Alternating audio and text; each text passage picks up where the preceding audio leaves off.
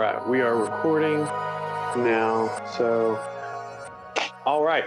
Thank you for listening to the Strong Calm podcast. My name is Aaron Dunn, and this podcast is for helping you strengthen your calm. C-O-M. That is the root word for together or in common. And we use that root word for the 3 C's. That's communication, community building, so you can build your company, whether that's the company that you're building, the business that you're building, or the company that you keep, a personal brand, whatever it is. And my job is to help you do that and connect you to other people who can help you do that. And I'm really, really excited about this guest today. His name is Blaze Foray. Blaze is an author, speaker, entrepreneur, #1 Amazon best-selling author, a preacher, political commentator, and agency manager of Foray Financial, a proud partner of the Leeser Group. Blaze, what's up, man?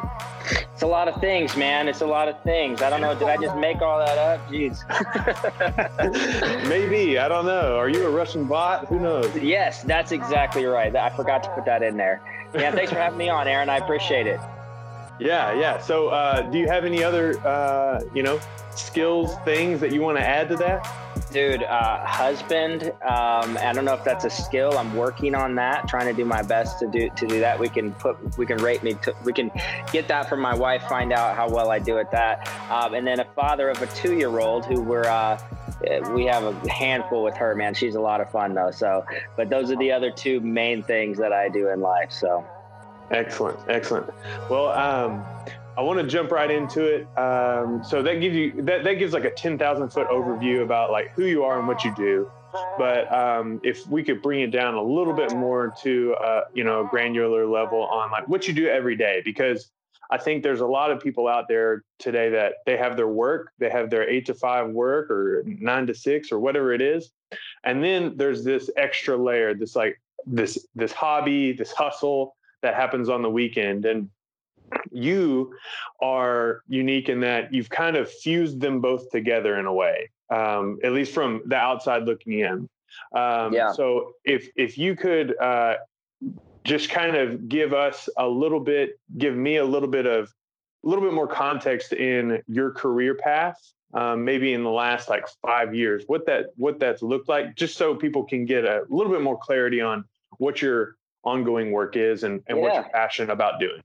Yeah, definitely, man. Definitely. So, the last 5 to 7 years would be a good overview, probably in a short snippet. But, you and I I don't know if we even met, but I know when we talked last night, you told me that you showed up at the Generation North meeting that I did in 2013 when I was preaching at that event. At that time, I think I was 30 years old. I had just launched out on my speaking career as far as independently. Before that, I had worked at a couple ministries and had opportunities to speak and preach through those ministries and had, my positions there. But launching out in 2013 was a big deal for me, separating from a larger ministry and going out on my own. And I wrote a book and did a speaking tour and everything. I worked with a buddy of mine and we put the whole thing together. It was like, we spoke all over the country for a 25 to 30 day period, traveled all over the country doing a book tour. And that was a big deal, and I always think back to that. It was definitely ministry, but it's very entrepreneurial when you step out like that on your own. You're stepping out onto the water, and that was a pretty awesome opportunity for me over that year doing that. I met my wife toward the end of that year, and we got engaged, we got married, and actually met her on eHarmony. That's how we met. So we got engaged, we got married, and then she was, both of us are very free spirited and entrepreneurial types, and so we just don't like the 9 to 5 thing. She at the time was a professional photographer, and I was traveling and speaking. We just kind of looked at our lives and like, okay, how are we going to blend this? How do we start anew and afresh as one and kind of figure out our directions here? And, the truth is I didn't want to be gone all the time, to make the kind of money I would need to make, at least at that time in my current mindset at that time, in order to provide for a family. I would need to be gone a lot. And I don't know, that I think you just got to follow your heart and your passions, because for years, I had just been preaching for 10, 15 years. I mean, I started preaching in high school. And then once I got out of high school, I got into ministry school. I was preaching for years. But I just felt like a pullback on that, and just to focus on my marriage and to focus on this new opportunity I had in front of me with my marriage. And at the same time, I was going through probably some, this is another topic, but going through some kind of a theological transformation at the time as well. And when you're going through that, sometimes you don't want to talk. You don't want to stand up in front of everybody and talk, and be like, well, I don't know what to tell you guys about what I think about this or that right now. I kind of want to take this internal for a few years and see what happens. But so that all that conglomeration happening at the same time in 2014, 2015 led me, Aaron, to doing, oftentimes when we find ourselves in a rut, we revert to what we know is comfortable.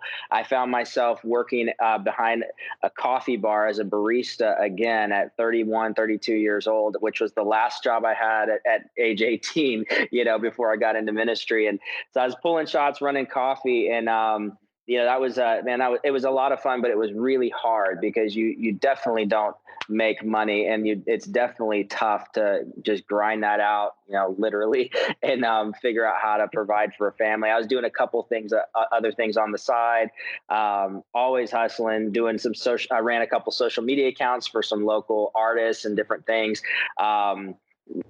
Just made me pennies, but it helped us get by. And at the same time, my wife started a business. So we were doing a lot. We had our hands on a lot of things at the time.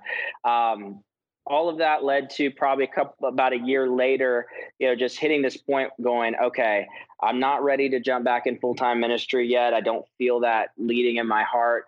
I don't even know what the heck I'm doing with my life. I'm just going to put my resume out there and see if I can, just find a freaking job that'll pay the bills, And I got hit up by a car dealership, which was the dream for me, But I went in, I got the job, and I figured out I could sell. I figured out I could do well selling, because selling at the end of the day, it's just about connecting with people and caring about people. And, obviously you want to be selling something you believe in, but, I just connected with these people, and I worked there for 3 months, became one of the top salespeople, and got recruited out of there pretty quickly. This was late 2016 into the insurance industry, into a niche market of the life insurance industry called mortgage protection. And, we basically broker with 9 different insurance carriers. We work on a lead system, and we're able to, go out and protect families and help them get their house covered, their mortgage payment covered with an insurance product in the case of a death or a disability, and it pays off their home for them. So it was interesting when I made that transition, and I found myself sitting in homes, selling to these people. It was so much more natural to me because I could sit there, and it wasn't about a sale. Literally, we're consultants. We got 85 products. It's not like a pitch and close type of thing. I could sit there, talk to them, say, all right, you folks filled out our form. You were interested. I'm here to help you. And we sit down and talk to them. And I'd sit there for an hour and a half and help people find out what's important to them, find out what they care about, and make a really solid connection. And then just find out what they needed and fill that need with one of the insurance products that our company would provide. And so, that led me to, just really going after it hard in 2016, 2017, getting really good at that. Well, within the company structure, the gentleman that started our company, his name is Art Leeser. He's been doing this now for about 20 years. So he's very, very successful. He's multimillionaire, got a lot of integrity, and I connected really well with him. That's why I really wanted to move forward with this company. So within the structure, he allows for kind of like real estate, kind of like a Keller Williams type of setup, or where you can basically own your own franchise and build out your own company and hire on other agents. So that's what I did. I saw the opportunity to not just go out and be a really good salesperson or consultant, but I saw the opportunity to do what I love doing, which is connecting with people and providing opportunity for others. I had a guy ask me the other day, why did you build a team? Why? I said, this is just in me. I can't not do. If I have that chance, I made disciples for years, and now I'm in the business world. I've got to replicate myself. It just is what it is, So I started building that out, and man, it's been awesome. We're 3.5 years into it. And, that first year was a grind, and, we had to push through a lot of struggle. And it was like working 2 full-time jobs, because I was recruiting nonstop and I was selling nonstop, driving all over North Carolina, South Carolina, Tennessee, working with my clients to sell. And then on the phone in between those appointments, when I got home, to my wife, often I was on the phone recruiting and training other agents how to sell and do what I was doing. And man, I did that for 2 years, and my wife was a champ putting up with me, but it got us to where we are today, where I'm able to be out of the field. I'm consistently working from my phone, I've got about 40, 45 agents that work with me. Probably 30 to 5 of them are consistent, working. And that's built out a annualized premium per month is about $350,000 within our team. What that means is that it's about 350 policies that my team is selling per month. So as I work with my team and build out the structure and train them, it's all remote, because they're all over the nation. So I take calls throughout the day. I train my other agent mentors and agent managers to do the same thing I do, so I don't have to take calls from all 45 of them. But I'm on the phone, throughout the day, recruiting, because we're growing right now, and training, most of the day. But that has led to, where I've worked from home most of the time. And at this point, I just hit a point where we just got into an office because got a 2-year-old at home.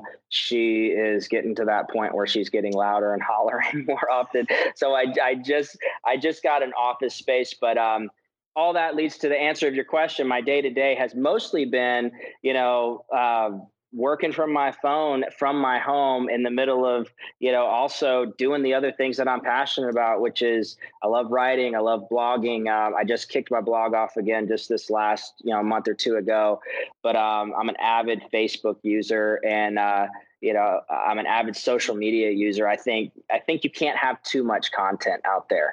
And so I love putting content out, whatever is in my heart, whatever I'm passionate about at the time. So, whether that's inspiration, whether that's religion, whether that's politics, I'm going to talk about what I'm thinking about. So back to you, Aaron. I just took up all the rest of the show right there. No, it's perfect. It's perfect. That's I think you touched on a few different things that open up the first C of the podcast for communication.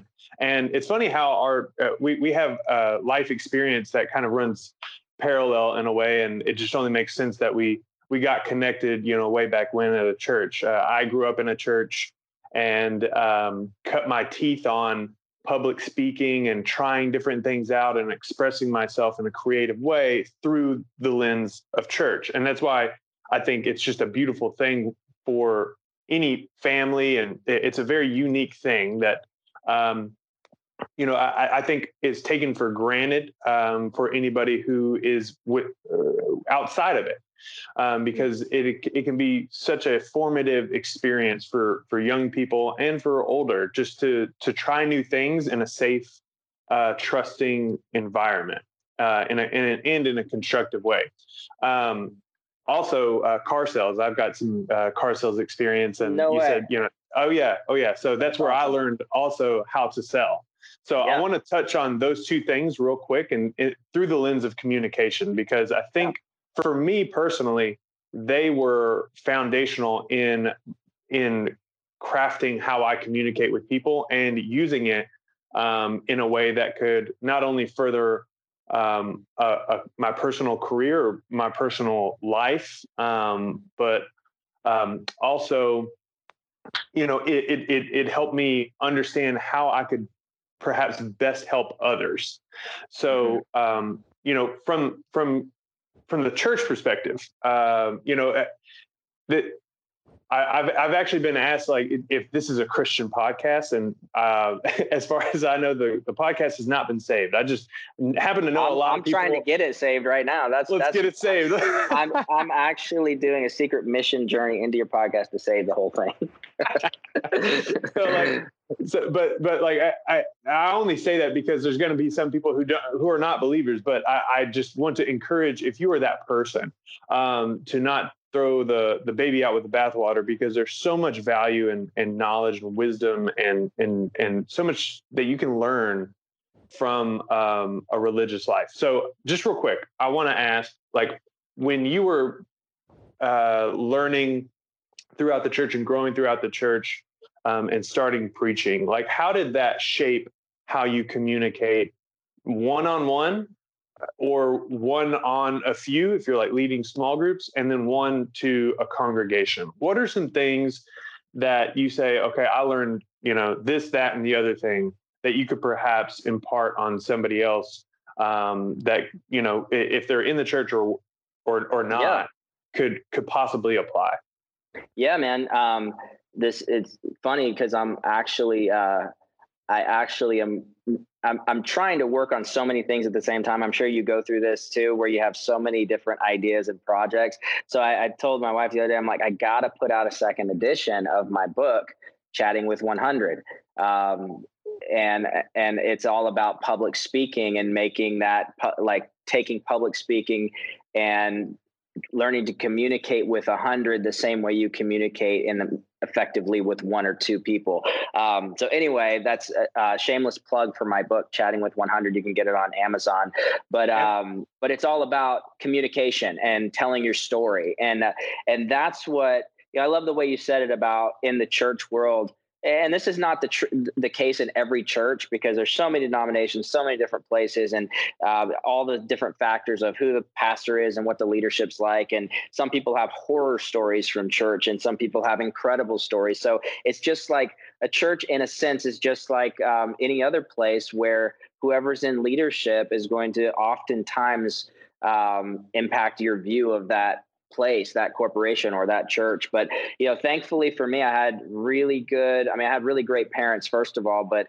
I had great youth pastors growing up in every situation I'd ever been in. And specifically when I had my experience of really what I'd say was my conversion experience or meeting the Lord experience at age 15, I wasn't in a church. I wasn't, it was just really in my bedroom. I had just a real, I can't explain it, but it was a very impacting moment where I felt like God was just trying to wake me up and say, hey man, I want to use your life for something greater.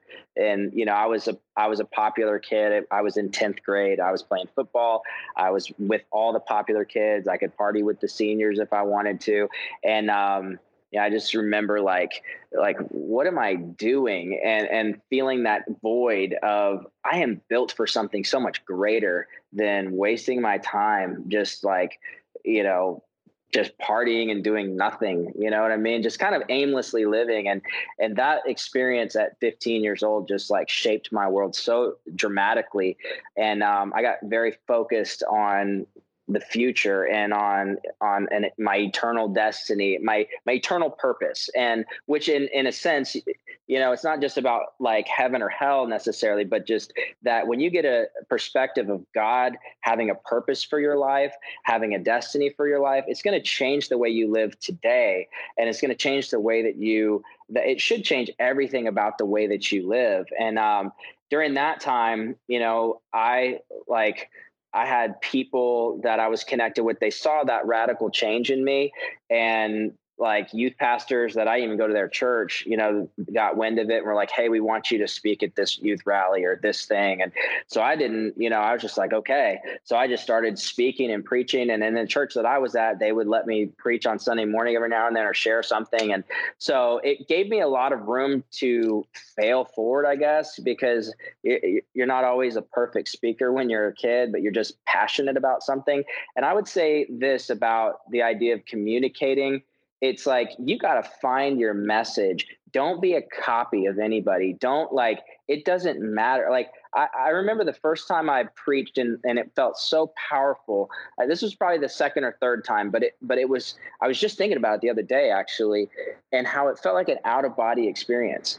It genuinely did, Aaron. I felt like when I look back, I think I was 16 and I was preaching, and it was this outdoor event with 250 kids or something out there.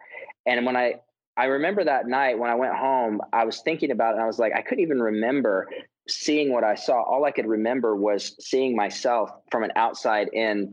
I was sharing so passionately about what had happened to my life and what I felt like they needed to hear. And so again, for the listeners, this isn't about like that you need to be a religious person or something like that, but it's about when you have a message, when you have something that matters to you, then you don't have to form your life after anybody else. You'll have something to say. You'll have a way to impact without having to copy somebody else. And I think that's one of the most important things, Aaron, like because even in every season of life, I had to revisit that just a few years ago and go, well, who am I now? And it was about like finding my message again, because it's not just about like a one-time experience, but what's my message? Who am I? What am I passionate about in the context of all these new things that God has brought into my life? And so I think that is most important, is know your story and know your message. And if you don't feel like you have one yet, give it time and be patient, and let that. Sometimes you're right in the middle of writing your story or your book. Your life right now is the message that you'll be speaking in 5 years or 10 years. The struggle you're going through now and the way you do or don't overcome it will or will not be your message down the road based on how you respond. So does that make sense? Yeah, that's awesome. I love what you're saying about how, because we live in a noisy world, and, on average, people are connected to, hundreds and hundreds of people, maybe thousands of people, and let those voices inside themselves through social media. We're bombarded by messaging that we voluntarily let inside of our lives. And it can be, and I'm speaking from experience, it can be so distracting to the message that we actually have internal that we want to get out, because we're so busy trying to process all the information from other people. So right. It's great advice that you're giving, that like people should, try and quiet out the noise and understand, hey, what is my unique set of life experience, and how has that set me up to communicate to somebody else? I love that.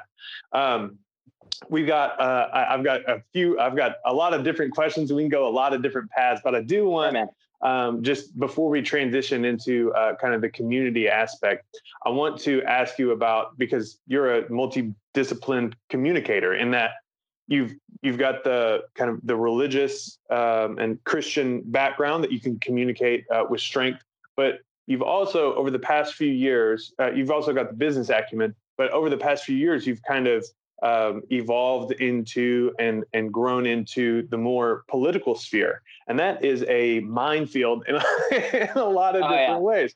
So I want to touch on that a little bit.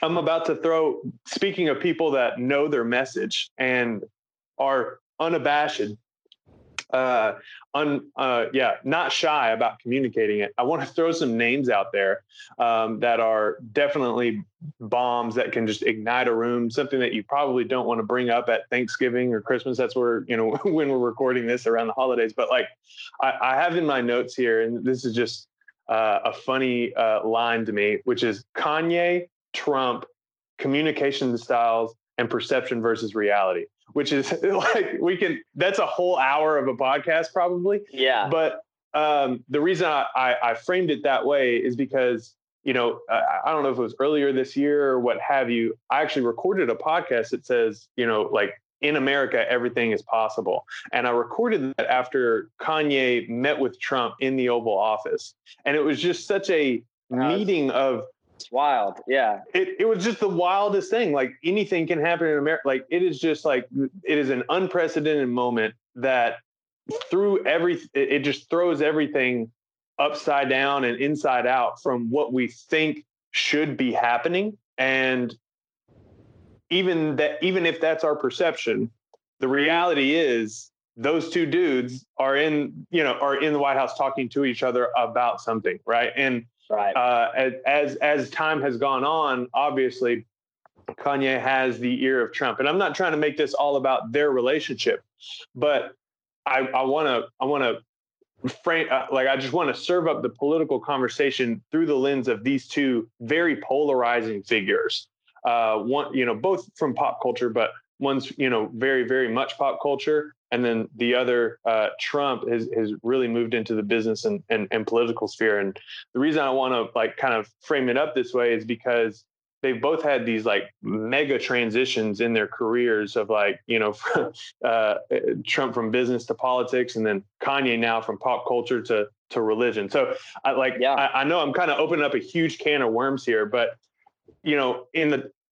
through the lens of communication, I just want to get your opinion on the chaos that is politics with Trump, maybe a little, sprinkle of Kanye in there. And then I want to hear from you, why you felt pulled to communicating more about politics. Because earlier you had talked about how like, hey, sometimes you just kind of want to be quiet and step back for a second because I don't know. And there's so much information about and going through politics that it's a dangerous thing to talk about politics now. You can just like totally tank your own career and everything if you're talking about it. So given all that, what you got to talk about? Oh, man.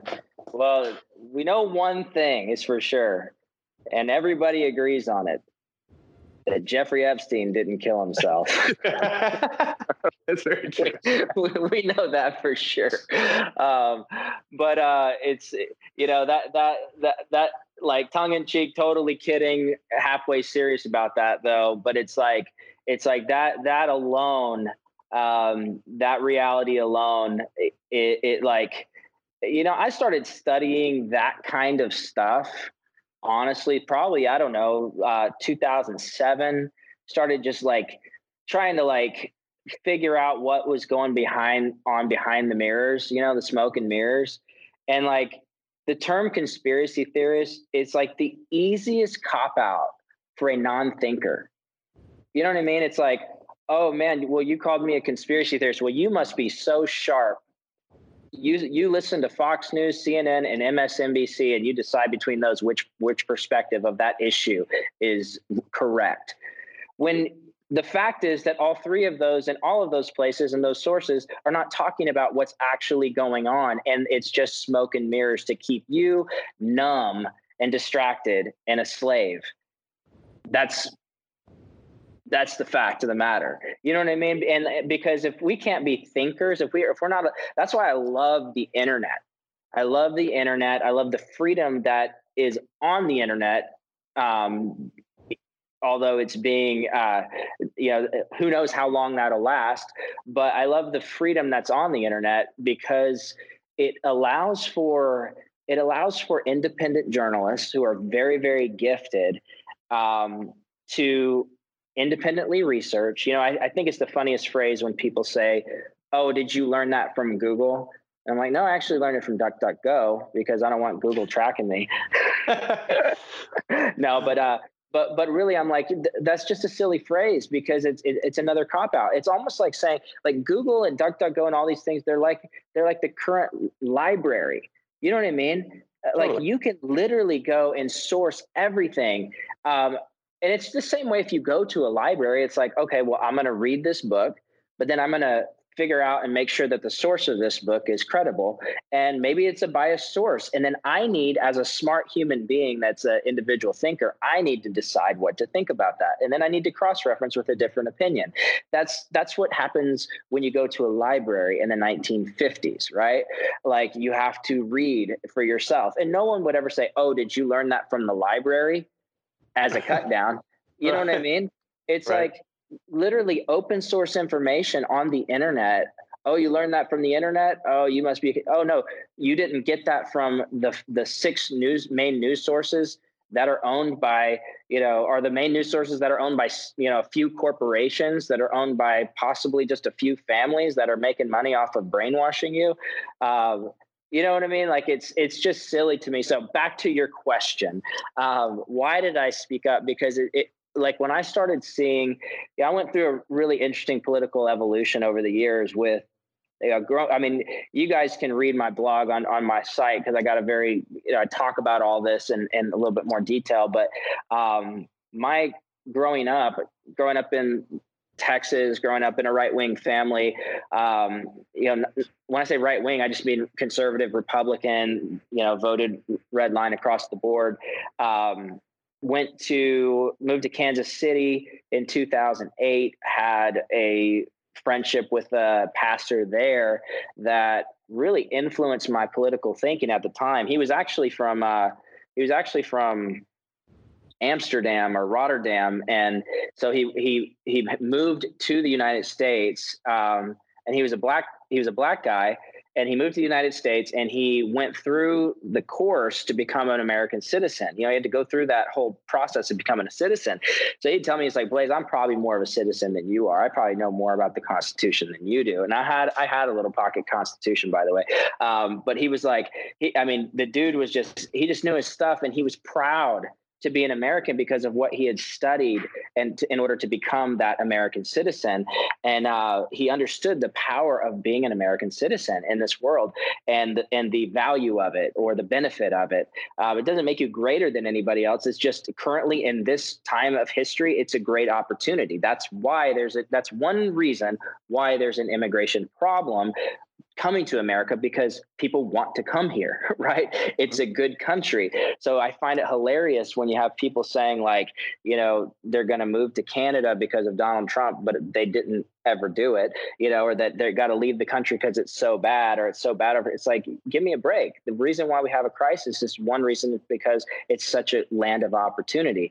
Now, we're not perfect by any means, but anyway, I found through those conversations with that person and some other things, I lived in downtown Kansas City in the ghetto for a while, where you hear gunshots outside the door, not right outside my door, but like right down the street.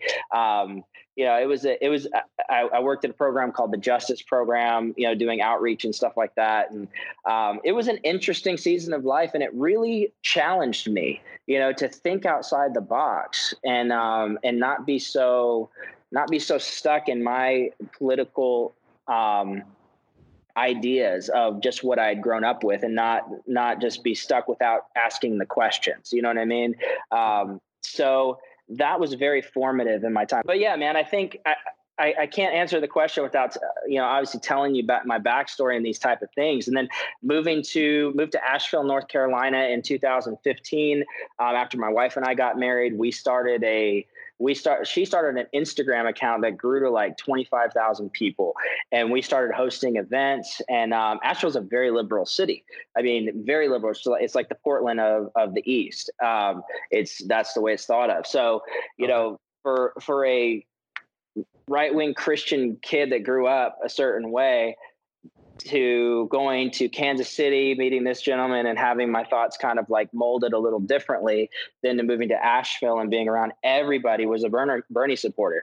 Until of course Bernie bowed down to Hillary, then they all became Hillary supporters. But everybody was that side of the thing. And so I was wide open to becoming that side of the aisle. I just had told myself in my life on many issues, theological issues, political issues, on many things, I was like, I am going to be open.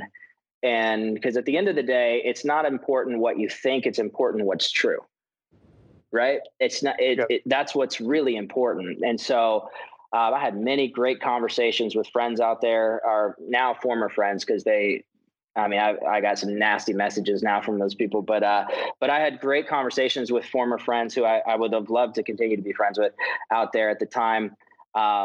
You know, political conversations, just thinking through different issues. And that's what life's about. You know, we got to have these conversations. Like, you got to be, that's why it's just crazy to me when people aren't open to talking through things, you know. Instead, you just throw out like, you're a racist or you're a Nazi or something like that, as though that's an argument. Yeah, you got to talk through issues and why we think what we think, because everybody's got a story. Everybody's got a reason why they're thinking what they're thinking. So, you know, lead up to 2016, at the time of the election, man, there was just so much going on with Bernie and Trump, and I was actually wavering in my thoughts between the two of them. But when I saw what happened with, you know, and this is a whole other can of worms, which we don't have time to go into. But when I saw what happened with Julian Assange and WikiLeaks and Seth Rich and that whole situation, which is a lot for people to research if they want to, man, I just realized, like, okay, Bernie just got the whole entire election stolen from him, and and he's pretty much okay with it. The woman he was bashing the entire time as a neocon, now he's telling all his young millennials to support her. And I mean, and I wasn't a big Bernie bro at the time, so I didn't go crazy or anything, but I saw people like go nuts. They got so pissed. They were just like, burn this whole thing down, screw it. What's the point, you know? But as I watched the whole thing and then I was listening to Trump, I was like, I think this guy has what it takes to lead this nation where we need to go. And there was a resonance on what he said. And he obviously is not perfect by any means. You know, he doesn't have a perfect history. But what I will say is, as I've researched him, even during that time, I was like, the dude's been saying the same stuff for like 30 years, like actually consistent in his messaging for like 30 years. Back when he was on late night shows in the 80s, I mean, saying these same type of things. And so he's always been the same dude, and he does not care at all what the media thinks about him. He never has. I loved watching one of the interviews back in, I think it was like early 2000s, where he just talked, the guy from CNN, he was like, this interview's over, dude. Like, he took off his thing and just walked out. And I mean, he had the same mindset toward the brainwashing of the media at that time as he still has now. And, you know, I think the left is waking up to it as well. You know, a lot of people on the left are waking up to it too, that like, you know, the media is not like, it's not on our team. When you have ABC, you know, James O'Keefe pulled out that video of the ABC news anchor saying, yeah, I had the story on Jeffrey Epstein 3 years ago and they wouldn't let me put it out. And then that goes out and the whole world sees that video. And then she backtracks. Well, no, I was just expressing frustration. It's like, no, you just want your paycheck. You just want to stay in the millions of dollars, because all these people, and I'll end with this, Aaron, pass it back to you. But all these media corporation people, they are the elite. They sit up there and talk like talking heads, but dude, they're paid so much money to just sit up there and talk, and they don't necessarily get to all give their opinion. They are controlled, as you heard, even from like the CNN, the James O'Keefe Project Veritas thing, where he came out with that audio from Jeff Zucker from the CNN conference calls, where he told them what they have to focus on. It's like, it doesn't matter what you think. You have to say, because these are all corporations. That's why I love podcasts. That's why I love the internet. That's why I love left-wing independent journalists, right-wing independent journalists, libertarian independent journalists, like people that are allowed to say and think what they want. And yeah, I want them to make money. I hope we need to support independent journalists, but they're not just sitting up there as corporations controlled based on a paycheck, but they actually are doing the research and they're fighting for it. And man, that's, you know, I didn't really get into Kanye there, but that's why I started to see the lens of Trump. And Kanye is a whole different story. So it is, but I like what you're saying, and I agree. I think the kind of common thread that we're talking about too is it's the necessity for people to take ownership of their own media diet, as well as their own voice, and understand that you and I, even though you and I and anybody listening has the ability to do the research and understand what's going on to a greater degree than just getting fed the headline. And now that we do have that opportunity, I think people have the responsibility to read past the headline. You can take it at face value, but always only take it at face value until you have a better understanding of the facts, because otherwise you are letting somebody else's opinion become your own. And that could be a really dangerous place to be, especially if you care. Like you said, what really matters is the truth. And, right. You know, it's difficult, you know, because we don't always have the facts, and it's, you know, you want to put trust in, you know, these bigger voices that might have more resources than we do. But it's becoming more and more apparent that, you know, everybody's human and everybody's flawed and everybody's subject to getting influenced by, you know, some other realm of power. And it's really important that people, yeah, just one second. It's really important that people people understand the power that they have in their own voice. And even in the face of the mob, I suppose is what you're saying, is what I'm saying, is like, even in the face of the mob and a lot of pushback, it's important that we own what we believe in. And kind of, if we're going to do the callback to Kanye, the free thought. Like he kept saying, I'm about free thought and just independent thinking and owning my own opinion.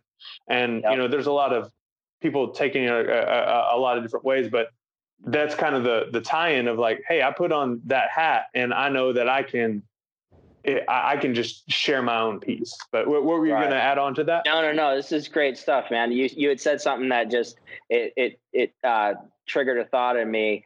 Like when you talked about, how we want to trust those with more resources. Like you look at like a ABC or an NBC or a CNN or a Fox or whatever.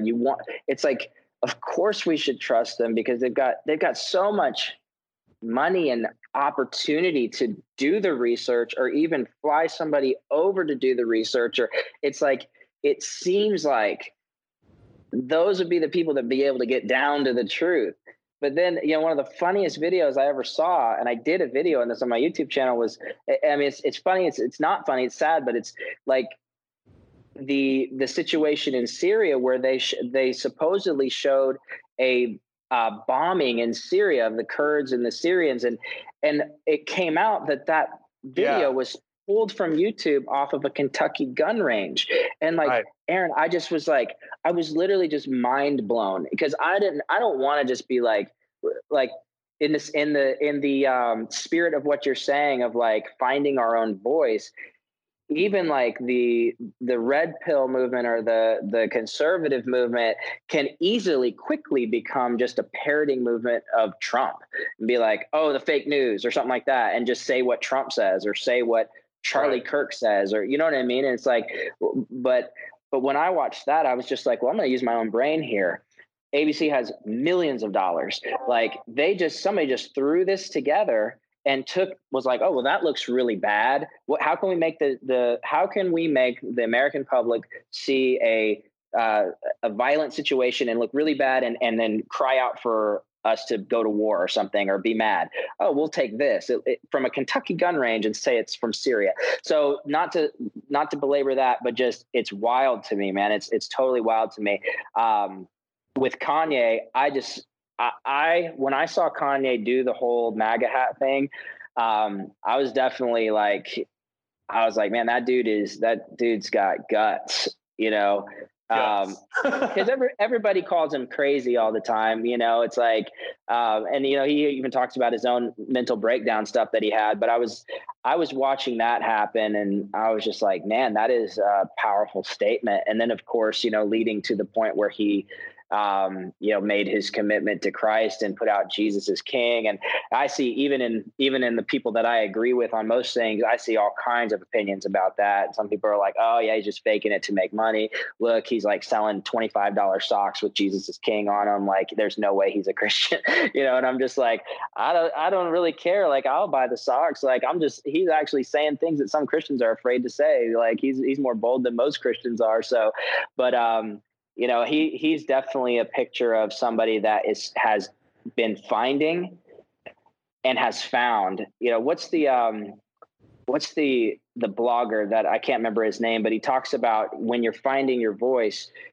Some people are afraid to share their message while they're still learning their message. And it's kind of like the journey of the Lord of the Rings. You've got Frodo who's figuring this thing out as he's going. And it's okay to share your journey while you're going, because that's going to help some people, as long as you're honest that you're still figuring it out. You're talking like a novice, but you're on the journey. Then you got like the Aragorn, the king that's halfway there, and he's a little further down the road. And sometimes you've got more of it.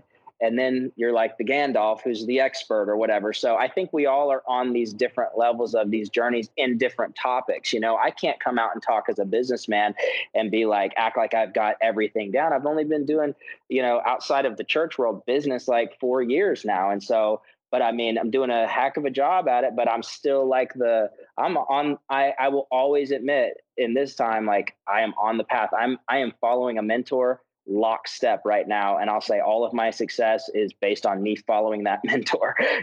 When it comes to religion and spirituality and those things, I could talk like an expert for hours, but, anyway, I don't know if that's off topic, but just some things No, that's great. I think that's a great summary point in that, like, you have to know who you are, what your strengths and weaknesses are, where you have holes, and but ultimately where you have expertise, speak with confidence. And if even if you're like, hey, I don't know all the facts, but there's something awry here, and I think everybody should take a second look, or something like that, we should always just feel confident and know that it's okay to share when you don't know, as long as you're honest about it. I like what you're saying. We're running shorter on time, so I want to transition real quick to community, and we'll kick off this. I'm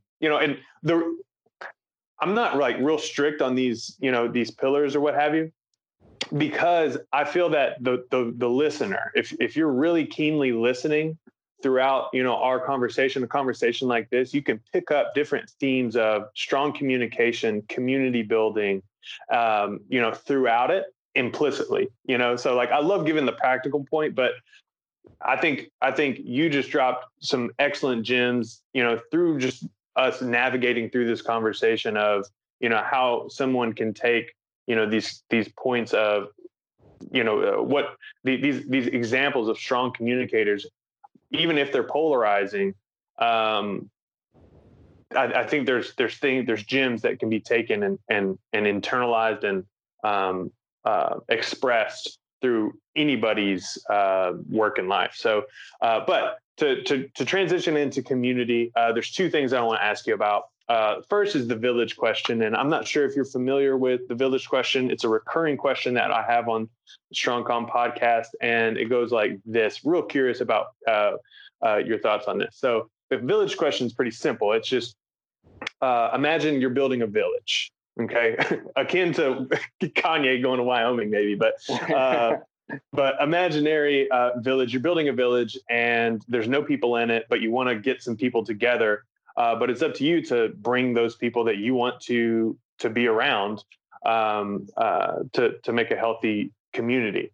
So you have 4 signs, facing 4 different directions that you can place one value or principle on each sign. So to attract the people that you want to be around to your village. So I want to ask, what 4 values or principles would you put on those signs to attract people that you want in your village? Man, that's huge. That's a great question. I like that. I'm trying to think of the words that would best describe the things I'm thinking.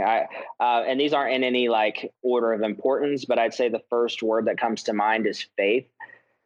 And when I say faith, I don't necessarily mean like a specific creed to or religion, but faith, the belief, high belief level. There's a feeling that you get when you're around somebody that believes in themselves, that believes in their potential. And because when you believe in your potential, you can believe in other people's potential, right? Yes. When you don't believe in yourself, then like, that's why leaders that's leaders that are good leaders will learn to quickly take people with them, and take people to the next level. There's a difference between like a leader who inspires and a manager who just kind of like passes out duties and helps you clock in and clock out and gives you a paycheck. But I think faith is the number one thing. And I said no order of importance, but that's definitely the first thing that comes to mind. So just a high belief level, and within faith is positivity. That's like that's one way that I would define faith. I think is just positive expectation of good things to come, continued, persevered, positive expectation of good things to come, even in the face of failure. Because if you're going to build a village, or you're going to create a home or a place for people to reside, you're bound to run into problems, and you're bound to run into obstacles. And I think, having that persevering positivity that I would call faith is the thing that can get you through anything. It doesn't matter how bad your life gets. If you're still breathing, then we got a shot, right? Everything's okay. Oh, well, I'm broke. I'm all this. I'm in prison. I'm this. They're like, okay, are you alive? We got a shot, right? So I think that's the number one thing. And then probably the second thing would be, I'm going to wrap these two words in one, but compassion or love and compassion. I think that would be the second thing that I'd put in there. And that's important to me. And, some people like, even with my sharing my political thoughts and my political bent, and I had the most intense conversation with a former friend from 2015 that was just so mad at me, but he just hell bent on being in this certain mindset that he couldn't hear anything I was saying outside of it. And he said, "You're spreading hate." Mm-hmm. And I just thought, wow, this is that is the highest insult you could give to me. And it's fine, because at the end of the day, what matters about you is that you know who you are, regardless of what anybody else says to you. But I would say at the end of the day, at the core value of my entire life is love and compassion. And I think that would be the most another very, very important thing that I'd put in there, because in love and compassion doesn't always look like the exact same thing in every situation. But I think that it's, for me personally, that's having a sensitivity. And this is what it means to me, having a sensitivity to the heart of God, the heart of the Father that cares for every single person, and knows how to love and serve each person in the place that they're at. And having a sensitivity outside of my thought process boundaries to even break my thought process or my beliefs if it requires to act in more love. Does that make sense? Yeah. Like sometimes our beliefs will hinder us stepping out in love. So love would be the second thing. Like I told you before we started talking, I talked for a long time on each thing you asked me. So I got faith and I got love and compassion. Two more. Oh man. I think I would say, and it's hard to put this one in a word, but the word is elders. That's the word that comes to me, elders. Like, and I don't necessarily mean old people, but older people, elders. I think the fathers and the mothers are very like, okay, so this is funny, but okay, boomer, right? This whole thing that's going on right now, like, and probably people listening to me, if they're like in their 20s, are like, whatever, dude, you're okay, boomer, but I just turned 37 last week. So, I'm feeling it, but for real though, I mean, I feel so young in heart and spirit, but I see, like, I value my dad more than anything right now, because I have a daughter, and I'm just like, did my dad look at me this way, the way I look at her? Yeah. Did my mom look at me this way, the way I look at her? Like it's just mind blowing. And I'm like, I can't believe I put them through some of the stuff I put them through, and I was a pretty good kid, but I'm just like, man, I think like we need that next generation, and they need us too, because they don't know how to use their iPhones. Right. Right. No, but they need us too. They need our perspective too. And maturity doesn't necessarily come in years all the time. It comes in teachability through experiences, but there's way more experiences on that side when it comes to the next generation. So I would not want a village without the elders. And that doesn't mean that I have to be an elder. So the last thing would be, joy, man, just good entertainment, joy, music, like happiness, fun. So those would be the four. I love that, man. Thank you. I love those. I'm having a lot of fun with this question, because every single time it's like four completely different answers. And it's just like, It's just so interesting to hear. So I really appreciate that. Those are awesome. Those are awesome. So transitioning into the company piece and working on a business, you work remote, you do a lot of but you're leading a huge team, like you said before. So what is community building like for somebody who works remote most of the time? You probably haven't met a lot of your agents face to face. How do you keep them fired up as if you're all in the same building working on that same mission? How do you keep people like rolling even if they have a setback? Yeah, man. Great question. So it's cool the way our business is structured. I've got there's three SVPs or senior vice presidents, and they're all at the 300,000 or above mark, which is that premium mark I talked about earlier. But there's a gentleman named Aaron, and he's above me, and he's been in the business for 10 years. He's incredible at what he does, and he's my, he's one of my rocks for sure that helped me get where I'm at. There's another gentleman named Nick who works alongside of us. And then there's me, and I came up underneath Aaron as another SVP. So within my company, I've got, 40, 45, but we're all under the umbrella of Aaron's group. And Aaron has probably, I'd say 90 or so. I'm about half of his group and half of his volume. And so I've watched the way he led, and this would be kind of on the point earlier about the elders. Like, I mean, Aaron's my age, but he's been doing this a long time. So I just watched a lot of his tendencies and his strengths of how he communicated. There's a book called Fierce Conversations I want to recommend. I can't even remember who wrote it now, but Fierce Conversations, because in this business, we're all 1099. You know what I mean? I mean, we've got some big hitters, like people that are making multiple six figures. They haven't even built their own teams. They're just out there crushing it. And then you got people that struggle just to get by, but there's ups and downs for everybody. And learning to have those fierce conversations was huge for me, because to me, that just means you're willing to tell people the truth. Because if you coddle people, then you're just helping them on their way out. You know what I mean? When they're going through their rough time, if you just agree with everything they say and like try to make them feel good, then it's like you're just helping them go broke and not win. But you got, especially in a sales community, because we really are like a family in a lot of ways.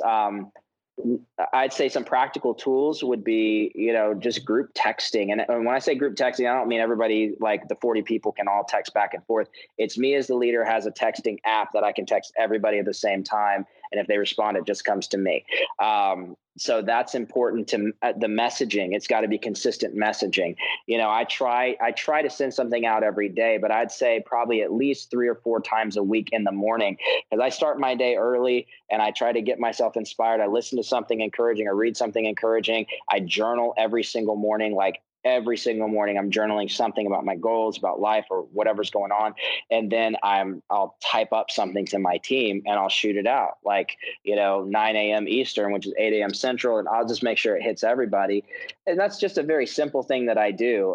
We've got team conference calls that we do every single week.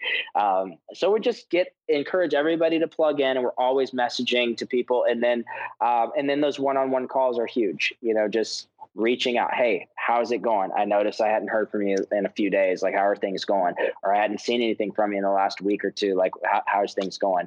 So, I think just letting people know that we're here, know that we care. I think that's probably the biggest way that I've helped create that community within my team. Love that. And yeah, that's a big, that's kind of the core of the idea of Strong Comm. Like this idea that I had of like communication, we need to have the skills to where we can go one to many.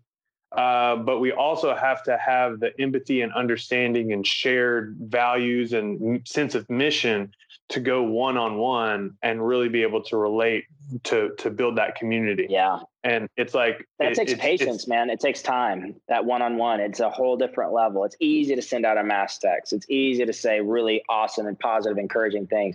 It's hard to stay on the phone for 30 minutes, 45 minutes, an hour at 10 PM when someone's going through it. It's harder. Right. So yeah. But that's where the winners, that's where the opportunity is. That's exactly because right. It's hard. That's where the value lies. So, man, what do you got in your sights for 2020? 2020, 2020, man. So I hit a point probably in the last year or the last 6 months where I just self-evaluation is big. You got to self-evaluate, and you never want to beat yourself up, but you always want to be honest with yourself. So, I like from 2016 where I was, I love Facebook memories because they just pop up and they remind you what was going on a few years ago. And I had all these Hill quotes from Think and Grow Rich in 2016. And we were so broke and just struggling to get by, scraping by. And I had just gotten in the sales business, and I was going to go out and figure this thing out. And lo and behold, I figured it out.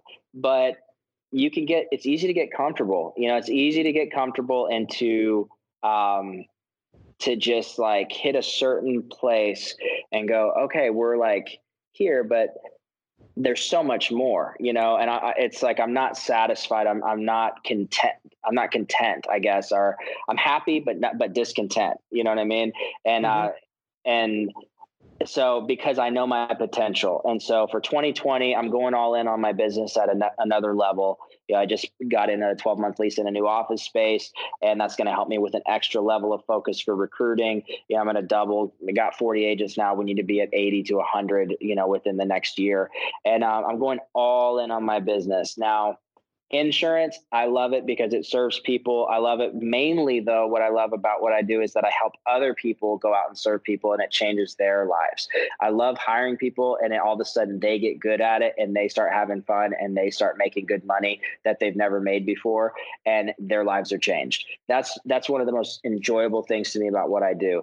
Now, my other passions, which I would say are my driving passions outside of my family, would be influencing the world, man. I want to impact to a whole nother level. I want to, I just want to impact. I'm going to be looking at, doing more speaking and things like that. And, so somehow while I'm doing all the stuff I'm doing with my business, I'm believing for new opportunities to arise for doing some traveling and some speaking and things like that. So that's where I'm headed, man. I'm going to write another book this year. I probably two, actually. I've got 2 books in my mind right now, and I'm going to try to get those out this year, and just going to be blogging and putting out videos consistently. I've got a new video series called Wake Up and Win that I'm doing pretty consistently now on YouTube. So got a lot there, man.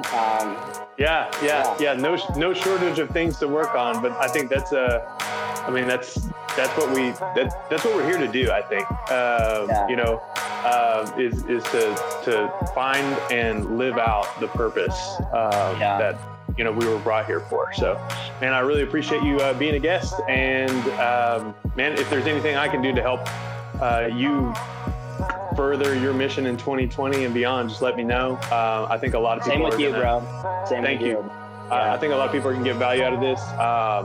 Follow Blaze on Twitter and YouTube, and sign up for his newsletter. And he's pretty much everywhere. So BlazeFrey.com. Get on BlazeFrey.com. You can find everything there. So awesome, man. Sweet, man. Well, appreciate you. All right, thanks, Aaron.